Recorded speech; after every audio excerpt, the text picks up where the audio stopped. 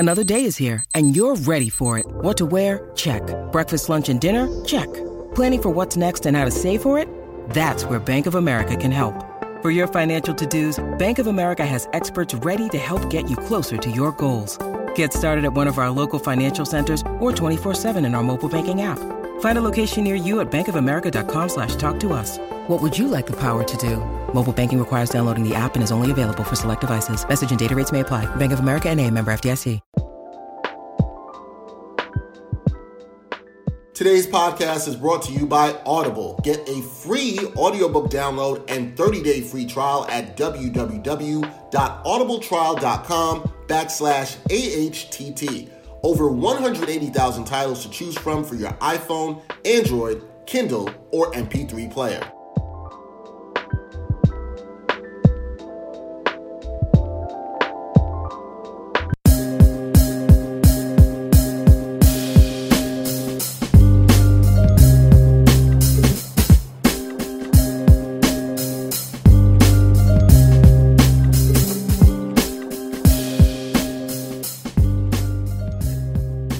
Hard to Sell Podcast, episode 136. Dexter Henry Brian Fonseca, still playing it safe, still quarantining at home. And we have a guest joining us this week. Person I've known for a while, Jane McManus. She is a sports columnist for the New York Daily News, and she's also the director of Marist Center for Sports and Communication. Jane, long time no see, long time no hear. How are you? I'm good. It wasn't that long ago, that you and I were basically working the same beat over at the Jets. I'd see you all the time. Yeah. I remember seeing you all the time. I actually think the last time we saw each other was the Super Bowl that was here in New York when the Broncos played. I don't remember the number, but the Broncos played the Seahawks. I think that was one of the last times I saw you there. So it's been that long. But really good to see you and seeing everything that you're doing. Brian, how are you doing, man? Doing all right. Good. I obviously have a special guest, too, over my left shoulder, or right shoulder. No, this is my left shoulder, but over here is my right because of how the thing is mirrored anyway. But, yeah, Nico Bellic. I'm switching it up every episode. Every episode you have a new background. You like it. Jane, don't feel bad that you did not join in the background well, fun. I have a special guest on my background as well. I've decided to go the anti-aspirational background for my Zooms and just have, like, a crazy stuffed animal. That was my football. I like it. I totally rock with it. Jane, whenever we have other journalists on here, we like to start off by saying, hey, how did you get into sports journalism? What was your story? How did you get into this thing that we all love here called sports journalism? So tell the audience a little bit about how you got into the sports journalism game. So I spent my high school and middle school years on school papers and liked journalism a lot. But I went to a school that was a little bit unique. It just had kind of a core curriculum, St. John's College in Annapolis, Maryland. And everybody read the quote unquote great books. And so I came out of there thinking I want to go to law school. But I also started playing basketball. And I started playing basketball for the intramural women's team. And then I started playing for the intramural men's team. And then I played a year with an intercollegiate women's team. And so that I just started getting super into it. So when I moved to New York afterwards, I thought I wanted to go to law school, but I kept playing pickup basketball wherever I could. And I lived in Park Slope at the time, so I played at the Prospect Park Y, and I'd play on playgrounds or wherever. And then I started the firm that I worked for had season tickets to the Knicks, so I started going to Knicks games, and that just kind of fueled everything. And then I realized it didn't take me long after working in a law firm to realize it was not the life for me.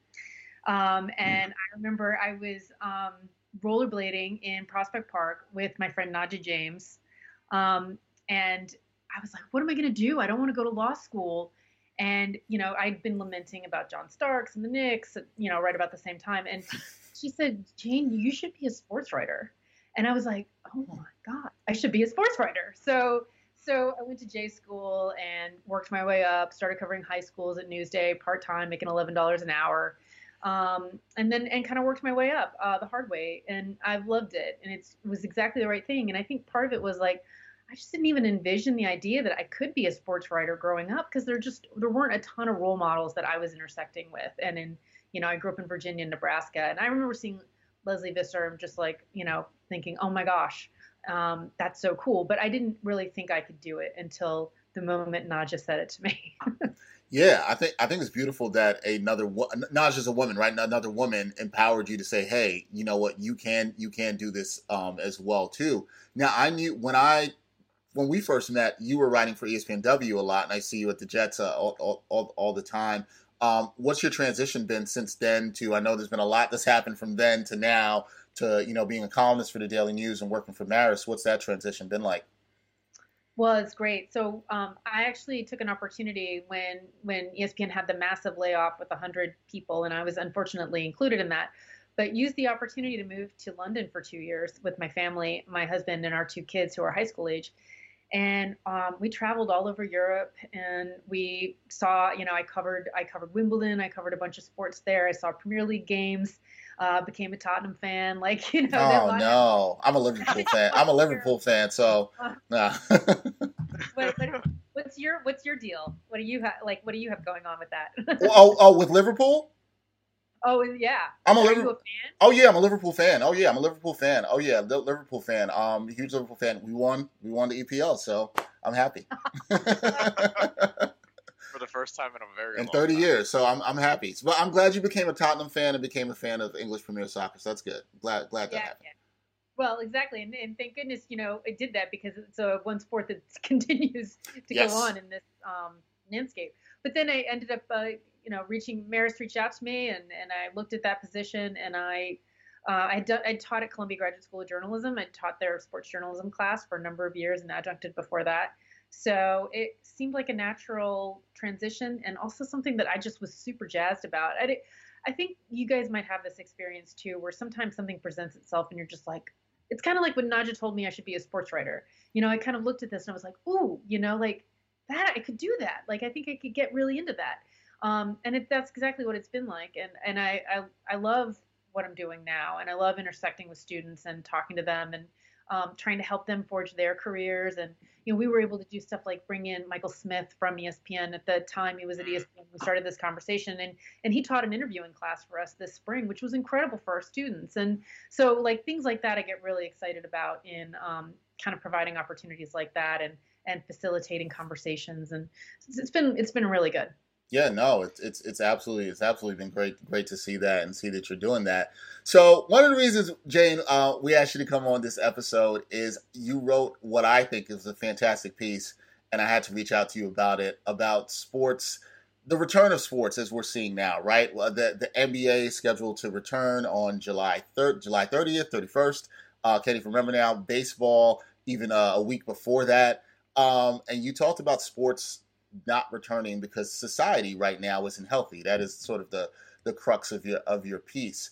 What were your thoughts when you started working on this, to write on this, and the inspiration of just looking at everything that's going on and saying, hey, I don't think we should be maybe doing this in this way right now?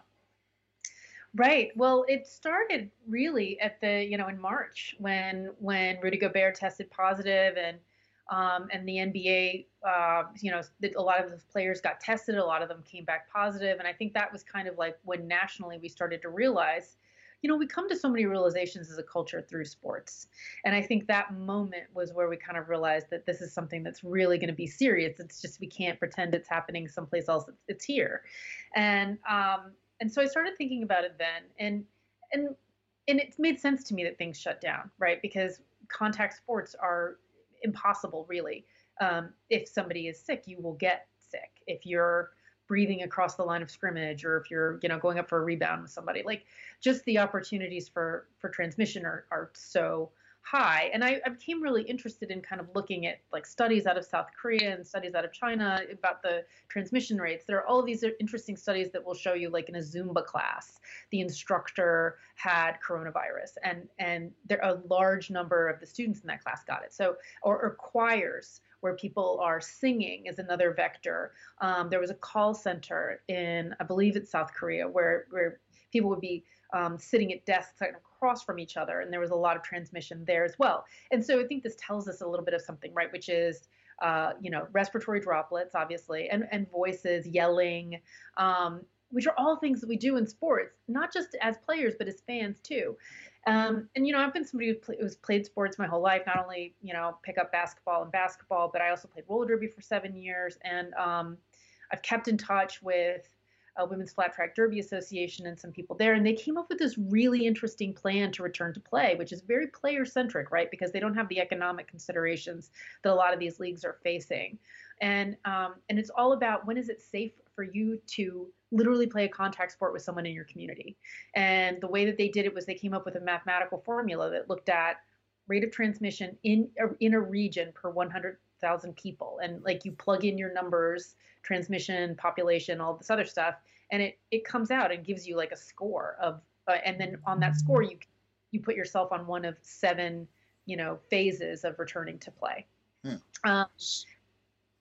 So that's where I started thinking about this. And then with everything that's happened and the numbers going up, I mean, it's for a while I thought, okay, let's see how these leagues in the United States return to play. We saw it happening, with baseball in South Korea. We saw it happening with soccer in Germany, and now in the UK and in Spain. And those are all places that dealt with the virus. But clearly, like the rate of transmission in those EU countries and Asian countries is so much lower compared to what we're facing in this country that I think it's just, you can't ignore it. You can't pretend it's not happening.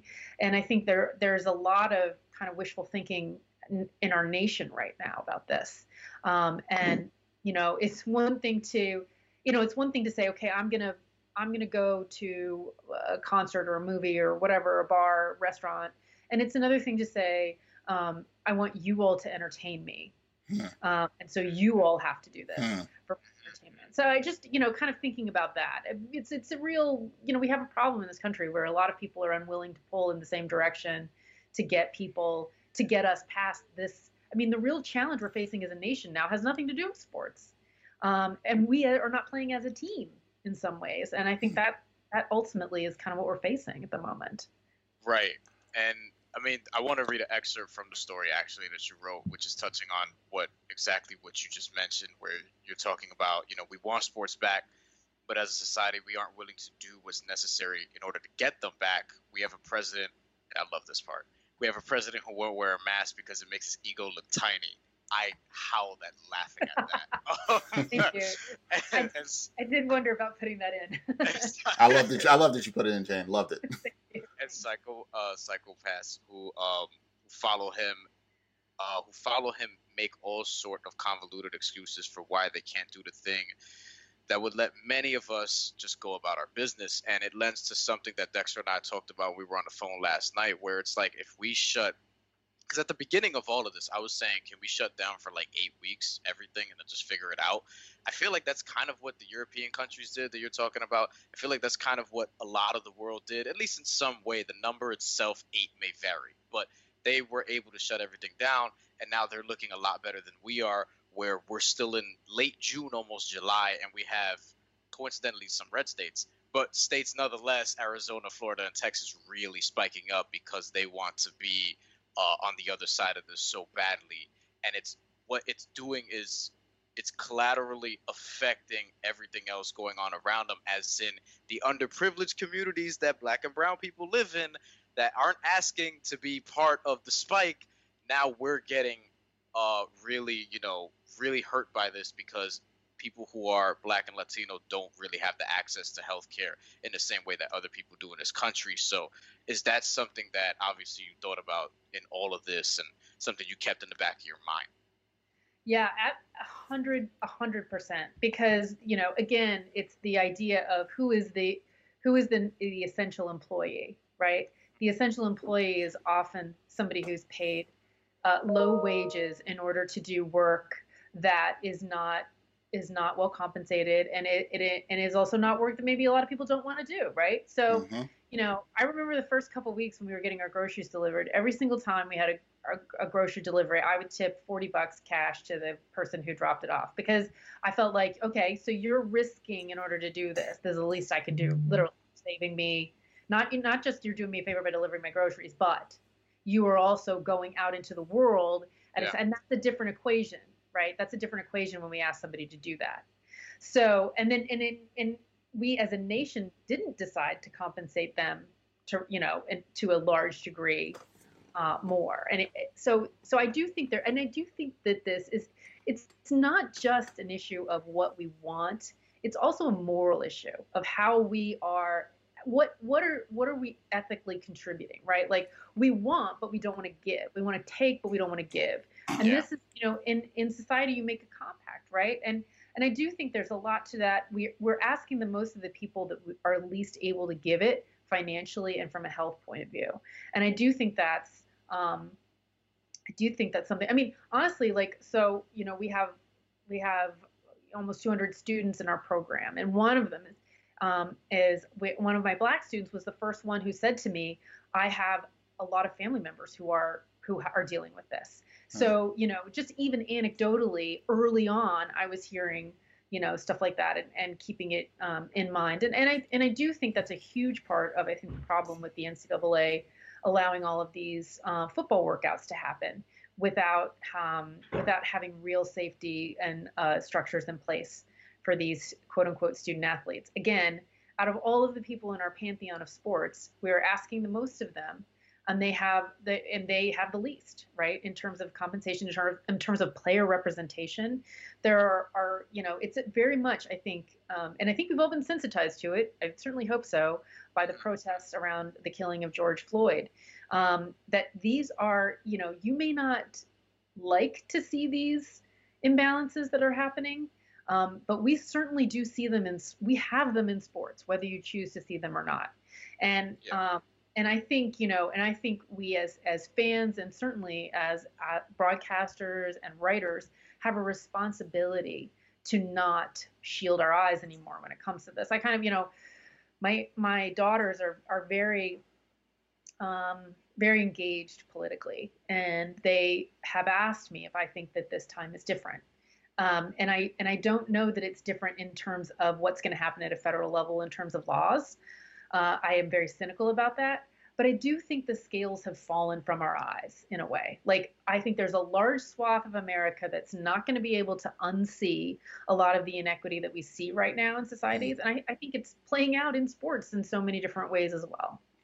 How has, I guess, your students shaped your perspective maybe a little bit differently? Because now, I mean, it's not like you're just a journalist full time. You're working with a lot of kids. You mentioned, one of your Black students who knows a lot of people who has been affected by this. So I'm assuming that you've been talking to them throughout all of this. And how is that sort of dynamic added to how you're experiencing and processing just everything that's going on between obviously COVID-19 and then the protests and, these kids that you're managing, so to speak, for lack of a better word, they're about to step out into this world and look at what's going on as some of them are about to graduate?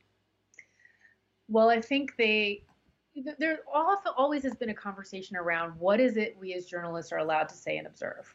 Right. The idea that, like, well, I just both sides it. If we have an issue that we're talking about, I say, what does this person believe? And then what does this person believe? And, it reminds me of that phrase that journalism is not asking two people what the weather is. It's looking outside and seeing if it's raining. And I think that a lot of people now are kind of coming to the idea, and we as people who are teaching are kind of looking at, well, we have to make sure that people can use their judgment about the rain in this situation. And I do think that oftentimes, I think women and people of color who come into journalism have been told that they can't have an opinion about things. They have to be completely neutral. And often that neutrality has been the universal white male voice. And it doesn't, and I think we're actually having more conversations about that, and students are having more conversations about that. And they're not as willing to say, okay, I want to adopt that voice. Now, that doesn't mean that we put our biases out there and we're writing opinion pieces, right. But it does mean that we're recognizing what we think.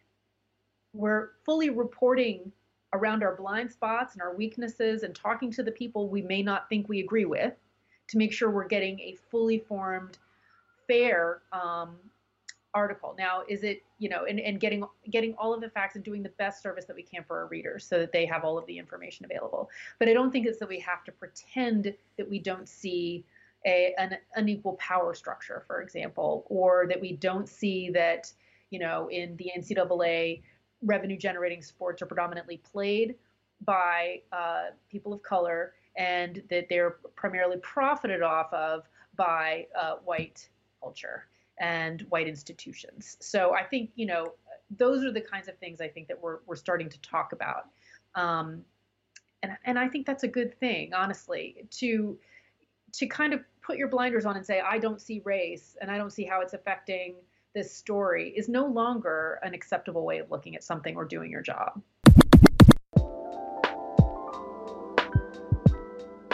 Today's podcast is brought to you by Audible. Get a free audiobook download and 30-day free trial at www.audibletrial.com/AHTT. Over 180,000 titles to choose from for your iPhone, Android, Kindle, or MP3 player.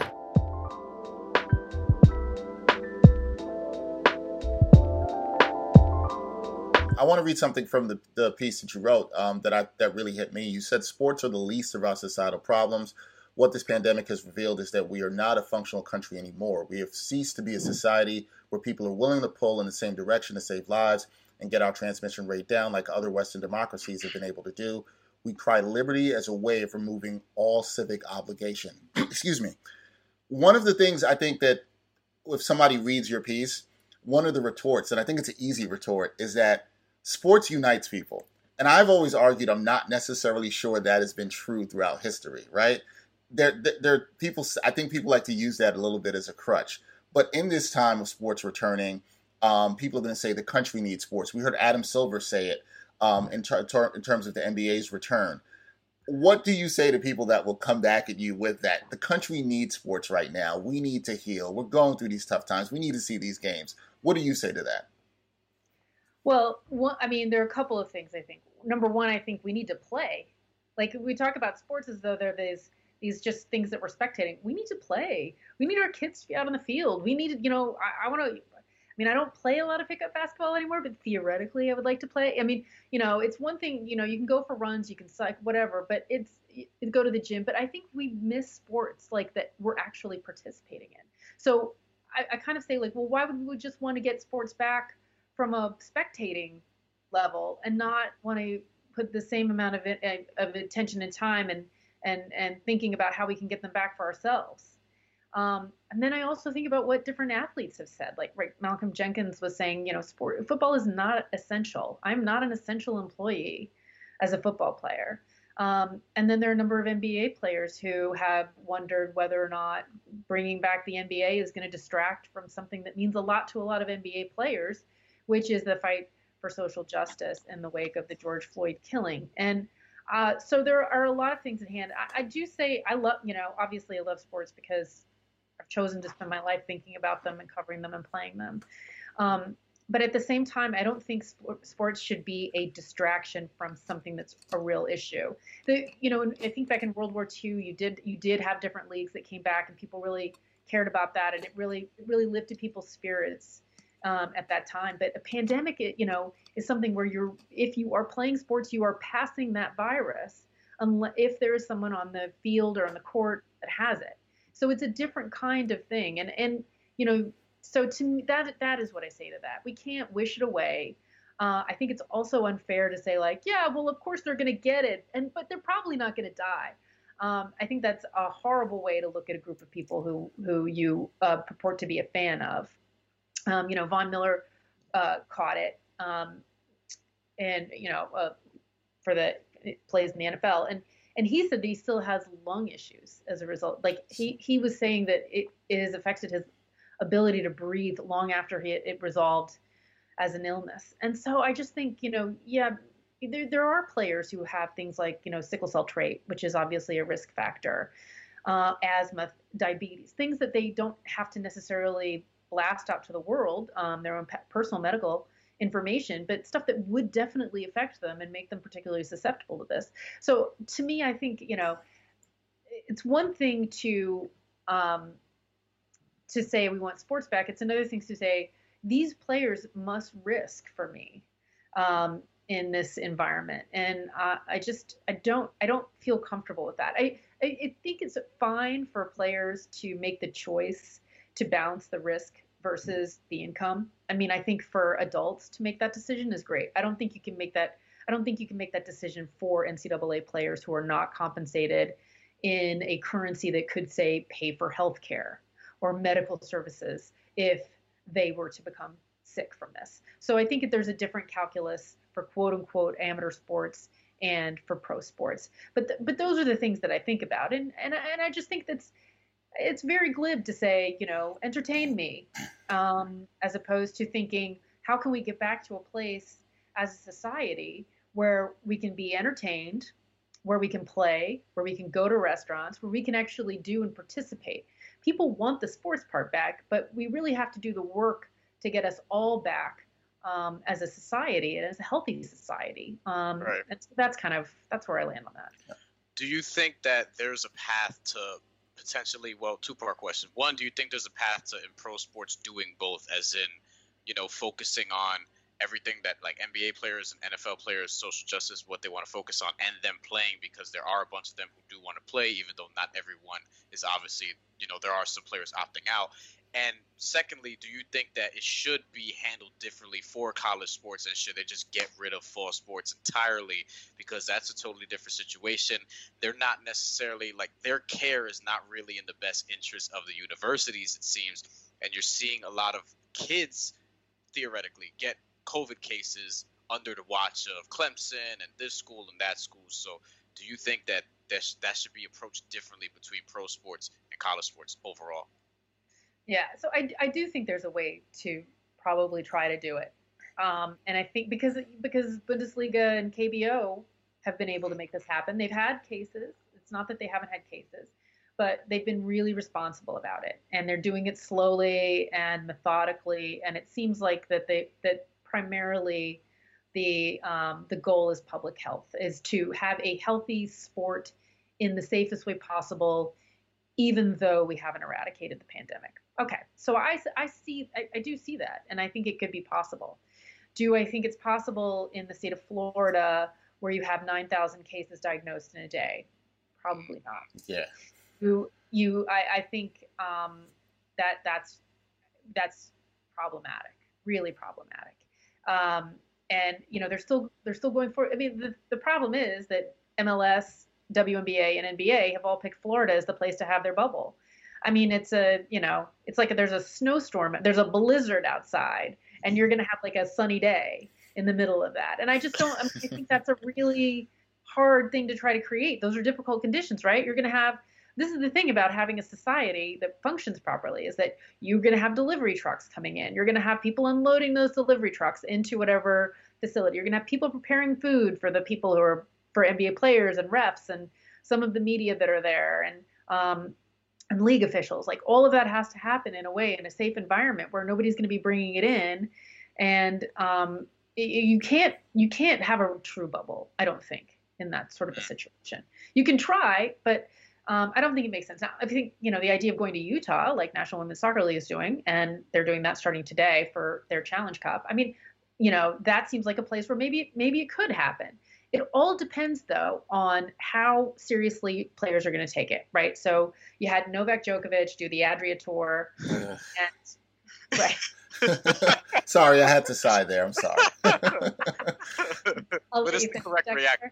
Yeah, there's just a lot going on there. Go ahead, Jade. There's a lot. Yeah, that's right. And I think, but you know what, though? I look at that and I don't think, oh my gosh, Novak Djokovic is such a terrible person, an anti-vaxxer who wanted to do this, and this is the result of that ha ha ha laughing point. I think, yeah, like, people are going to do that. Like, that life, right? Like, you're talking about a class of people between the ages of 20 and 30. Like, you can't tell me that there's not going to be somebody who's like, there's this unlocked door that you can get in if I'll prop it open and you could get in that way. Or, if we all went out, we don't tell anybody. And, this is like, right? Are we were all in, like college. We were all younger and did things. Yeah, definitely. Yeah, exactly. If there are rules, people will break them. Right. And so I think you have to have it where it's not only like, oh, we have a bubble and everything's cool, but it also has to be like, and if there's a little bit of fudging of the rules, it's probably, we probably could absorb that. Or there's not so much virus out there that it would absolutely destroy it. And I don't think we're at that place yet. And I think, You're exactly right on when you talk about NCAA sports. This, more than any other sport that we watch, should be player first, player safety first. It is not about making money in the bowls. It is not about March Madness. It is about player safety first. The NCAA has spent a lot of money so that the term student is put in front of the term athlete. And if they really believe that, they cannot have athletes in facilities before they have students in facilities. That is absolutely undercuts that entire argument. If they are in there as athletes and they're in there first, they're there to make money for those schools. And that is, let's be very honest about that. And as we said earlier, a lot of those, the majority of those revenue generating sports, the athletes are Black and brown, and they are in there before everybody else. And we know what these inequities in society are, and we know what we are asking these students to do. Again, they are not compensated in cash money that they can spend as they like the pros are. They are instead given scholarships to schools, which is not without value. That is a valuable thing. But it's a different kind of scholarship than your average student gets, because they are limited in the classes that they can take. They are limited in the times that they can take those classes. They often are steered away from certain majors that require too much work. Their requirements for the schools take up a lot more of their day than your average student, even a student that might be working for the school and have a job with the school. So it's a very different kind of thing, and let's be honest about that, as opposed to just saying, oh, they're just students there and they're getting a free ride and they're going to frat parties. It's not the way they live on campus. So I think that it's that having, if you really want and feel it's important to have them back, that they have to be front and center. So this thing with Clemson, where 28 students tested positive for this, 28 students. I mean, that's the fact that the NCAA didn't shut it all down the day after that happened. The fact that those college administrators aren't coming in and shutting things down, the fact that there aren't third-party epidemiologists who are setting the standards for every single thing that takes place in that training facility. I mean, there should be, to me, this is just a clear dereliction of duty from the NCAA that this is happening on its watch. Yeah, I think it's interesting that the NFL said that they will have some coronavirus policies or, things that they'll have in place, but the NCAA has had nothing. With that being said, Jane, there's this talk about seeing college football in the fall, right? And there's talk about the NFL coming in the fall. We had somebody as well too, a mutual friend, Kimberly Martin. She was on the podcast, and she said to me, "Hey, Dex, I think the NFL's coming back and we'll start on time." And this, Jane, from being around football. Football has, and college football too, large rosters, tons of staff. I just personally don't see in the numbers, when we talked about the transmission at the beginning of this podcast, with all that and the large staff and the large rosters, I just kind of don't see how that's possible.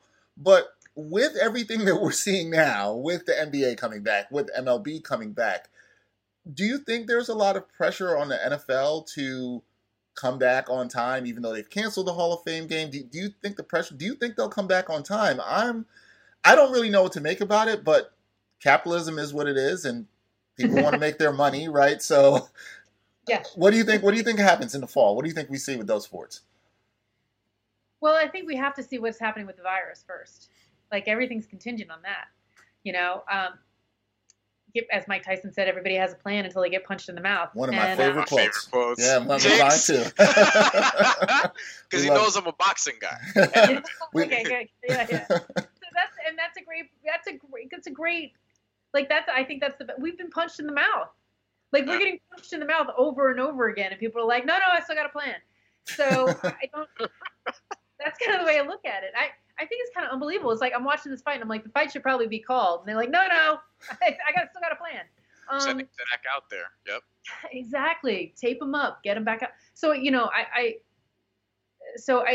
first of all, Texas had this plan where they were going to have Cowboy Stadium 50%, an indoor stadium 50% filled for an NFL game. I mean, you have to have it so that people can travel between states safely, stay in hotels. Those players are all going to be staying in hotels. That's the way it works. Do you see that happening? Now keep in mind, we were told that there would be low rates of transmission in the summer and that the second wave would come back in the fall. Well, no one is saying that there's not going to be a second wave, although I don't think we're getting rid of this one. So maybe a second crest. I don't know. Right. But if we have more in the fall than we have now, I just don't see how you have players traveling from a region like Texas or whatever the next region is that's dealing with this, or Arizona, and then going back to New York. Like, that is an absolute recipe for creating outbreaks in the United States. From a public health standpoint, it's a disaster to even think about that. But that's the plan. And then, then I also think about just how are players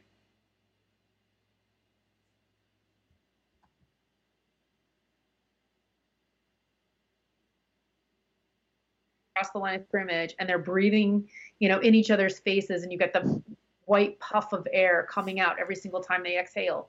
Well, that's how you transmit this disease. So even though it's outdoors, I mean, you're just on top of people. I mean, an NFL field is disgusting, as you guys know. Yes, it is.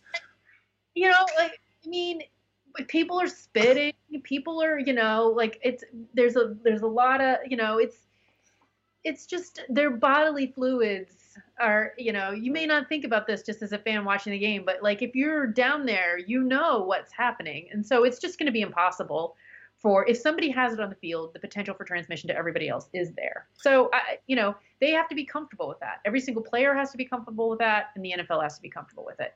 They also have to be comfortable with the idea that someone could die. Coach, player, like I said, not everybody's going to tell you they have sickle cell trait. Heck, might not even know they have it. But might be something where their immune system or their ability to fight this off is particularly weak. Are we all good with that? I think a lot of people are. But you might not feel like that's a comfortable place to be. So last thing, Jane, before we get you out of here, I'll bring it back to the sports that we know that are coming back within the next couple of weeks. Baseball, basketball.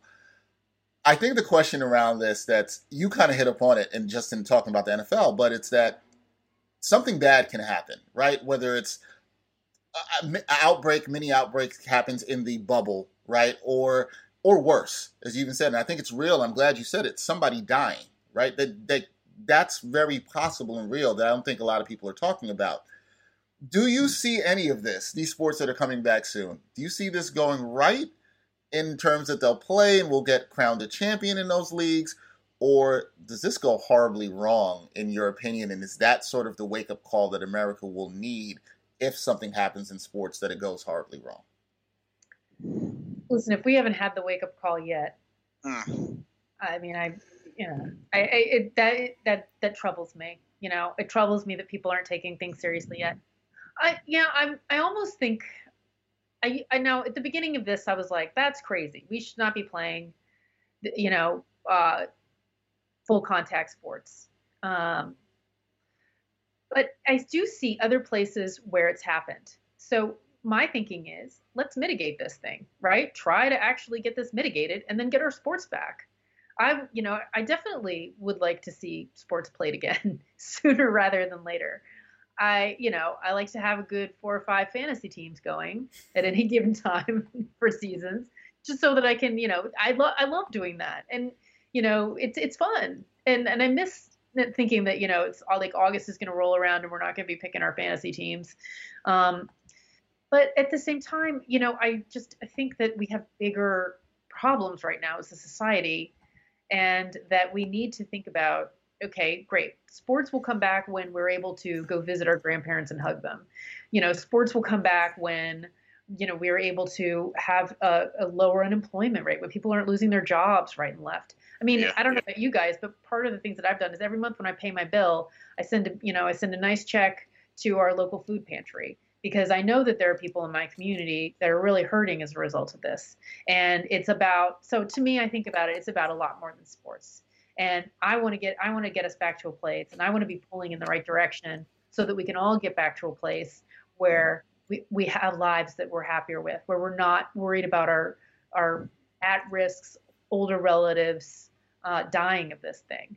I don't know about you guys, but I know a lot of people who work in the healthcare industry, Yep. and I worry Family about members. Yeah. exactly. So they're sitting there and they're getting a viral load, and healthcare workers are dying from this because they're getting so much virus exposure that it doesn't matter that they're young and healthy. It just matters that they're taking care of people who are sick.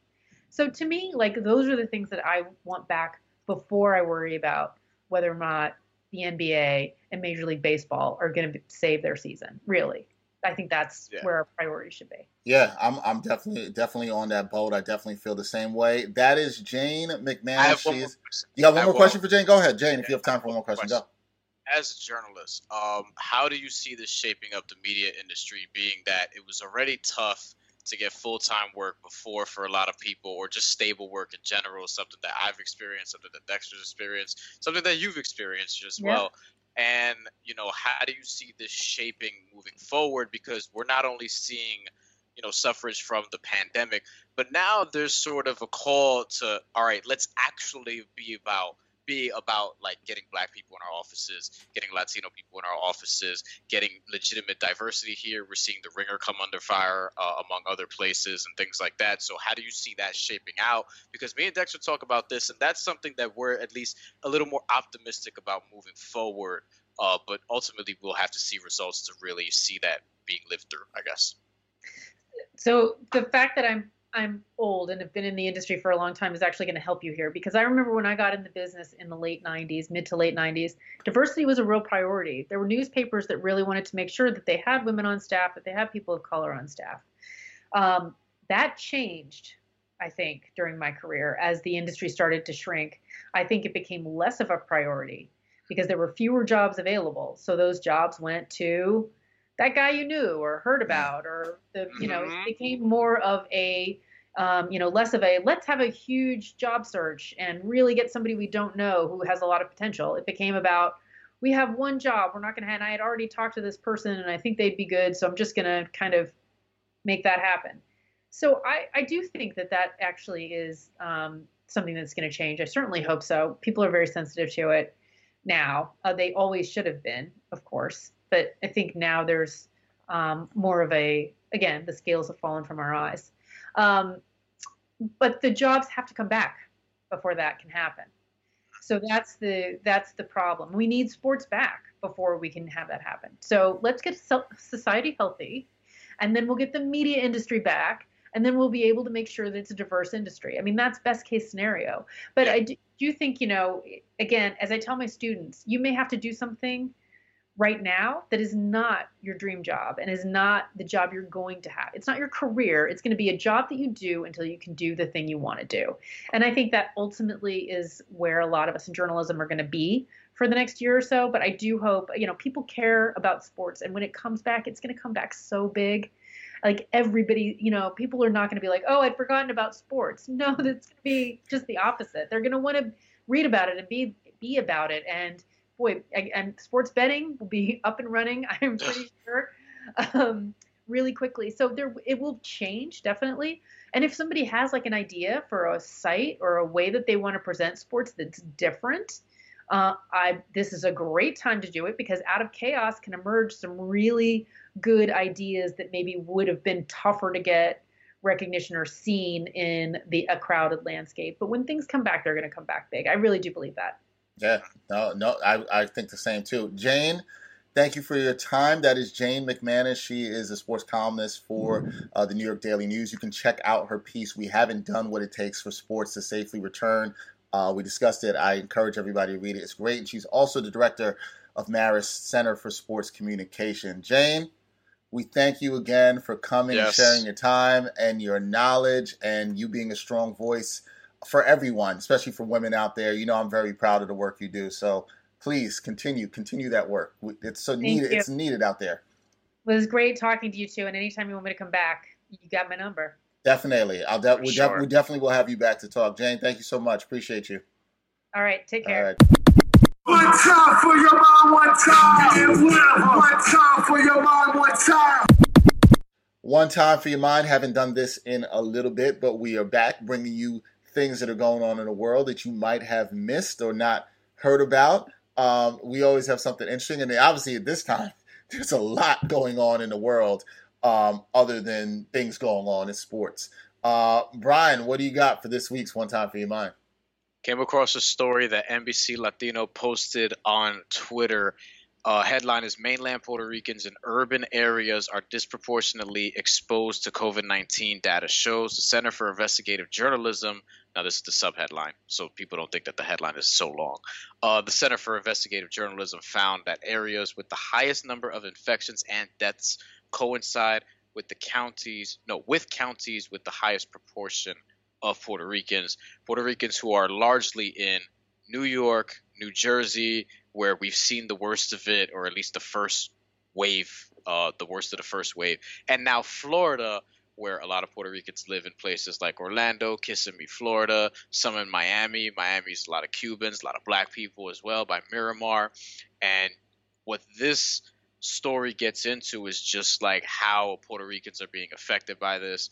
And I didn't want to bring it up just to share that perspective, but it's more just the collateral damage that could be done by sheer ignorance. So most of the people, not all of the people, because I'm sure you'll find some Hispanic folks and black folks who also, think that this is all bullshit, who think that you don't have to wear a mask, who want to be free. Like, yeah, I'm sure. But it's largely white folks. And that's evident by the states who are really spiking right now, who are making the rest of us look bad and look like a laughingstock worldwide. That is Arizona, that is Texas, that is Florida, coincidentally red states. Now, Florida, as diverse as it is, Texas very diverse, Arizona very diverse. And what's happening there is in Arizona, you have a lot of Mexican folks. In Texas, you also have a lot of Mexican folks, other places as well. But and a lot of black folks as well in both of those places, especially parts of Texas, Houston, etc. And then in Florida, you have a lot of Puerto Ricans that are in Orlando, like I mentioned, Dominicans that are in places like Tampa, Cubans all over the place, et cetera, et cetera. And what's going to happen as this continues to spike, the disproportionate effect is going to continue to affect the black and brown communities who don't have access to COVID testing as much, who don't have access to healthcare because of where they live, because systemically, and this is what we're all fighting for, things are just designed to keep it that way because people weren't able to take advantage of this sooner, or white people have been able to take advantage of this system that has left black and brown communities at a disadvantage. And that's why, in neighborhoods where, you're growing up, and in your neighborhood, there's going to be a lot of like, there might be a Starbucks there nowadays. There might be a gym, a nice little rec center where you can get right. A juice store here.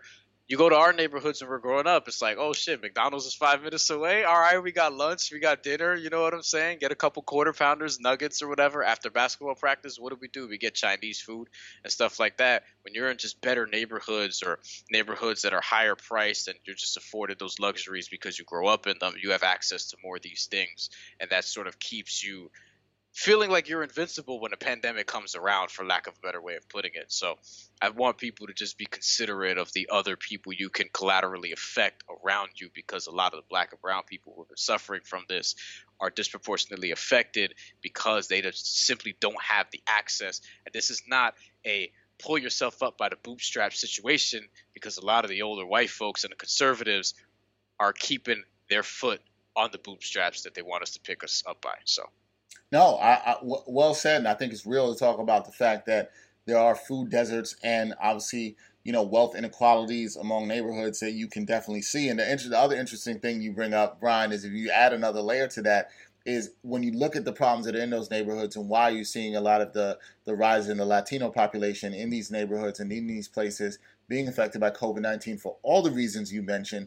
What's even further sad is that in these neighborhoods, as you talked about, how there are different things in different neighborhoods.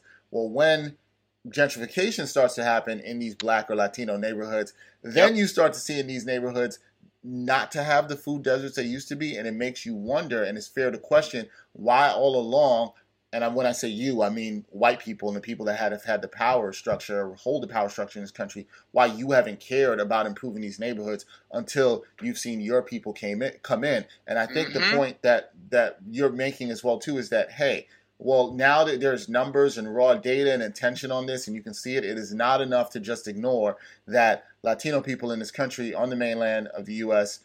are necessarily being hurt by this at a harsh, very, very, very harsh rate. And sadly, if we don't stop and do something about this, if we don't start caring about the healthcare, if we don't start caring about the food deserts, then more minorities that are disproportionately expected about, especially the Latino population, are going to die. Unfortunately, this is what's going to happen. And a lot of another thing I'd like to add, and Brian, you know this because this is very close to home for you. A lot of those people in those communities are also in the places of healthcare, as we heard earlier in this podcast, Jane talking about taking care of people that are dealing with COVID. So they are also at even greater risk for that too. Not even having to access healthcare, they're actually working in the places where they have to take care of these people. And, you know, that's a huge problem, and definitely attention needs to be brought to that for sure. I have family members that I live with who work in hospitals, you know what I'm saying? Multiple.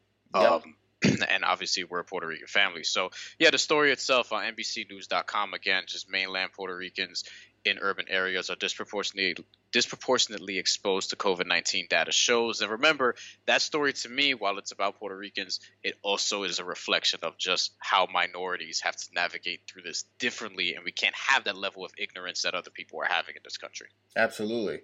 So for my story this week, I came across, this has kind of been in the news around stuff going on in Hollywood, and it really has to do with actors and actresses, mainly doing voice acting, portraying characters that they are not the ethnicity of. And this will touch on Brian a lot, and you're laughing because Brian always talks a lot about the fact, we talk about this in journalism, we talk about opportunities being taken away. No, go ahead, Brian. What are you saying? You're pointing, for people who can't listen, Brian is pointing to a character from Grand Theft Auto that is behind him in his background, but go ahead. Nico Bellic was played by a white dude from, I think, New Jersey, who just had the accent, I guess. His name was like John Fine something. I don't know if he came from, out of respect, I don't know if he came from like European, descent and was able to do it, but they didn't get because the way Nico Bellic talks is very, like off the boat immigrant European from, outside of America. It was his first time in New York, or Liberty City rather. So yeah, the voice actor who played him, he just kind of looks like a dude. You know what I mean? Well, if Nico Bellic has European ties, or that he can tie to that, I wouldn't necessarily have a problem with it. Now, if he was doing some like Dominican character or Puerto Rican character or something else, that's where it gets tough. That's where it gets murky, right? And I'm glad you brought up gaming, because that'll tie into something I'm going to tie into later. But I'm glad you brought that up. So this was brought to my attention, and I saw that this is around a show that I watch on Netflix called Big Mouth, a cartoon series started by Nick Kroll, really hilarious, a lot of jokes about puberty and growing up and sex, and it's a really funny cartoon. Brian, I actually think you would like it a lot. I don't know what that says that I'm saying about Brian, but I think Brian would like it a lot. Anyway, I think it's hilarious. And this week, actor and comedian Jenny Slate announced that she would no longer voice the character of Missy, who's a young black girl in the cartoon series, and pretty much a prominent black character in the series. And Jenny Slate wrote that she put out a message and said, at the start of the show, I reasoned with myself that it was permissible for me to play Missy because in the show, Missy's mom is Jewish and white, as she is, Jenny Slate is, but Missy is also black in the show, and black characters in an animated show should be played by black people. I think it's fair to agree with that. Now, Slade has apologized for this. And he said, I acknowledge how my original reasoning was flawed, that it existed as an example of white privilege and unjust allowances made within a system of societal white supremacy, and that me playing Missy, I was engaging in an act of erasure of black people. Slate's right in all this. It is the privilege. It is an erasure of black people in this. And it goes to something Brian's always talked about in terms of journalism, right? To just tie it back into this. When you're not looking to give opportunities to people, you're taking it away. Here's a situation where you have a clearly black character and you can't get a black person to voice it. Brian happened to bring up video games. And I'm sure there's some people that might listen to this and say, well, what does it matter? If you have voice acting talent, you should be able to voice anybody. No, you could, but there are opportunities for people who can really tap into that voice and that culture that know it, and I think that's fair and fine, and they should be able to express that. A game that I've loved, one of my favorite games of all time is The Last of Us, and I'm right now currently playing part 2. And what I've noticed about The Last of Us, and they've done, and this was more so in the first game, at least from what I knew of the voice actors and the people who did it, and the motion capture and everything, if somebody was a certain ethnicity, it was played by somebody of a certain ethnicity. And I have a lot of respect for Naughty Dog for doing that in their voice acting and the motion capture. There was nothing that was different about it. We all have unique experiences. If Brian and I were to do a video game and we were to do some voice acting, there are things Brian can bring out in his Puerto Ricanness that is going to shine through in that character, and there are things that are going to come out in my blackness or my Caribbeanness that is going to shine through in there. And this needs to be shown, and there needs to be representation. We speak about it a lot on people on the screen in terms of Hollywood, but we also need this in terms of people who are off the screen doing voice acting, whether it's in cartoons, whether it's in video games. Representation matters as well too. Now, I do think there's one thing here. It is honorable of Jenny Slate to come out and apologize. And a lot has been put on these. This has happened in other shows now, and you're seeing a lot of actors coming out and doing this. But I do think there's one problem here. And the problem is, let's not take the showrunners to some degree and the casting directors off the hook. Because when I see something that happened to a Big Mouth, the question that goes to me is, how did, when you guys were casting this and you knew you had a black character, that you thought it was okay in the first place to go and do this and have Jenny Slate be there? So a lot of the brunt seems to be these actors coming out, and I feel like most of the actors, I'll give Jenny Slate the credit. I want to say most. Jenny Slate seemed to have a response, an apology that showed me that she got it, right? And acknowledged the points on why she got it. I'm not sure everybody has done the same, but this has to be on the casting directors. This has to be on the people who make the choices to do this. They have to get more heat on this. They have to be called out, and they have to be held accountable for this, because these were poor choices. These were choices where they clearly chose to erase certain people and not go in a certain direction. You guys made the choice to not hire this person to do a black voice or a Latino voice. You specifically made that choice. And where are y'all, and how are you guys responding and being held accountable to this? So I encourage everybody now, hey, this is the age of holding people accountable. Take a look at some of your favorite cartoons. Take a look at some of your favorite video games and ask people, are they doing it? Brian looks like he's went and did some research now, because I know you would. So go ahead.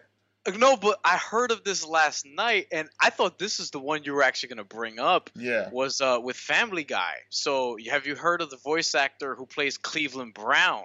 Didn't know. So now I assume that he was. I did not hear about this. I assume that he's not black. No, not at all. His name is Mike Henry. He's a white dude. Well, I usually want to rock for the Henrys, but we're not rocking with you on this one. I generally want to roll with the Henrys, but no. So he said on Twitter yesterday, and this is totally adding to your one time for your mind, so this is excellent timing. But Mike Henry basically said that after 20 years, or 21 years, because the series debuted in 1999, he's stepping down from voicing the character Cleveland Brown, which is obviously probably the prominent black character in Family Guy, now that I think about it. He said that on his Twitter account, Mike Henry did, it's been an honor to play Cleveland on Family Guy for 20 years. I love this character, but persons of color should play characters of color. Therefore, I'll be stepping down from this role, he tweeted out. Imagine 20 years of being able to profit off of that, right? And he's 54 now, which means he got that role at 34. Here's the thing, man. There's a lot of blame to go around. Like, when you've done that for 20 years, I do look at that as even worse than Jenny Slate doing Missy for it, because this is now, we're coming up on the 4th season of Big Mouth. You profited off this for a long time. Yes. And I understand somebody gave you this. Not only did you profit, let's also be of note, not only did you profit off of Family Guy, Cleveland then got his own spinoff series on the Cleveland show, which I believe got canceled, but he did have his own spinoff series on that. So then you also further profited off of this. I'm actually surprised that this stuff hasn't come out earlier. But it shows, and I'm not going to put any blame on people, because I think a lot of us, you play video games, I watch cartoons, I'm not always looking at who's voicing this stuff and doing it. But see, now in this age, people are checking for that. People are checking for this stuff, and I think that it's actually good. However, it's so layered, right? Because Mike Henry, he profited off of this for 21 years, but so also did the creators of Family Guy. And never in one point did the creators of Family Guy, when they knew they were going to create a black character, said to themselves, maybe we should get a black voice actor. And here's the thing. All this stuff is exposed themselves, because it's like, why couldn't you find a black voice actor? Don't tell me you couldn't find a black voice actor or a Latino voice actor or whatever. People have been looking for this, and it makes me wonder about. I know this has gone around with The Simpsons too. There was this whole huge thing. I think it was a year or two ago, and somebody made a whole video / little documentary on it about the voice of I forget if I'm getting the character wrong, Abdul in the Simpsons. Oh yeah. And somebody made a whole thing on it. I'm forgetting the person who made the documentary on it, but talked about that. And Yeah. I believe a white person does the voice. Apu. I think it's Apu. I said Abdul. Yeah. Apu. Sorry to my South Asian brothers and sisters out there.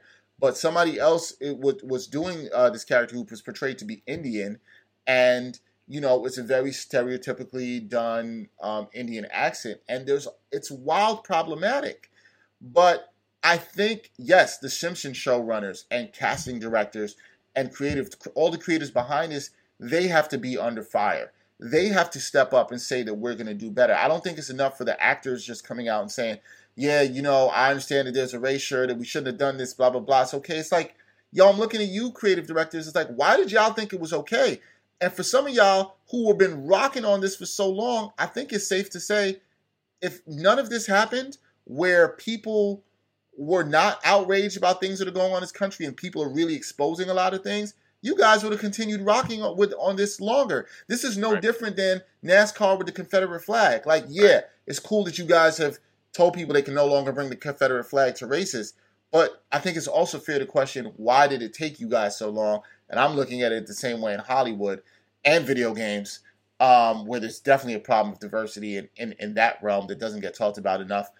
That these things have to be addressed. So that's a lot of this. When we wrap all this up for one time for your mind, it's, look, man, you got to expose the stuff like Brian's talking about with Latinos and people of color being at risk, and also the erasure of people of color in spaces where people have profited.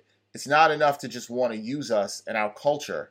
I mean that for all people of color, to use us for our culture in mediums of cartoons and video games and movies, etc., but then not want to totally use us, right, in a way, and have us compensated and truly be a part of that. And that's all, the culture and not the people. Not the people. That's all we're asking for these days, is let us truly have a seat at the table.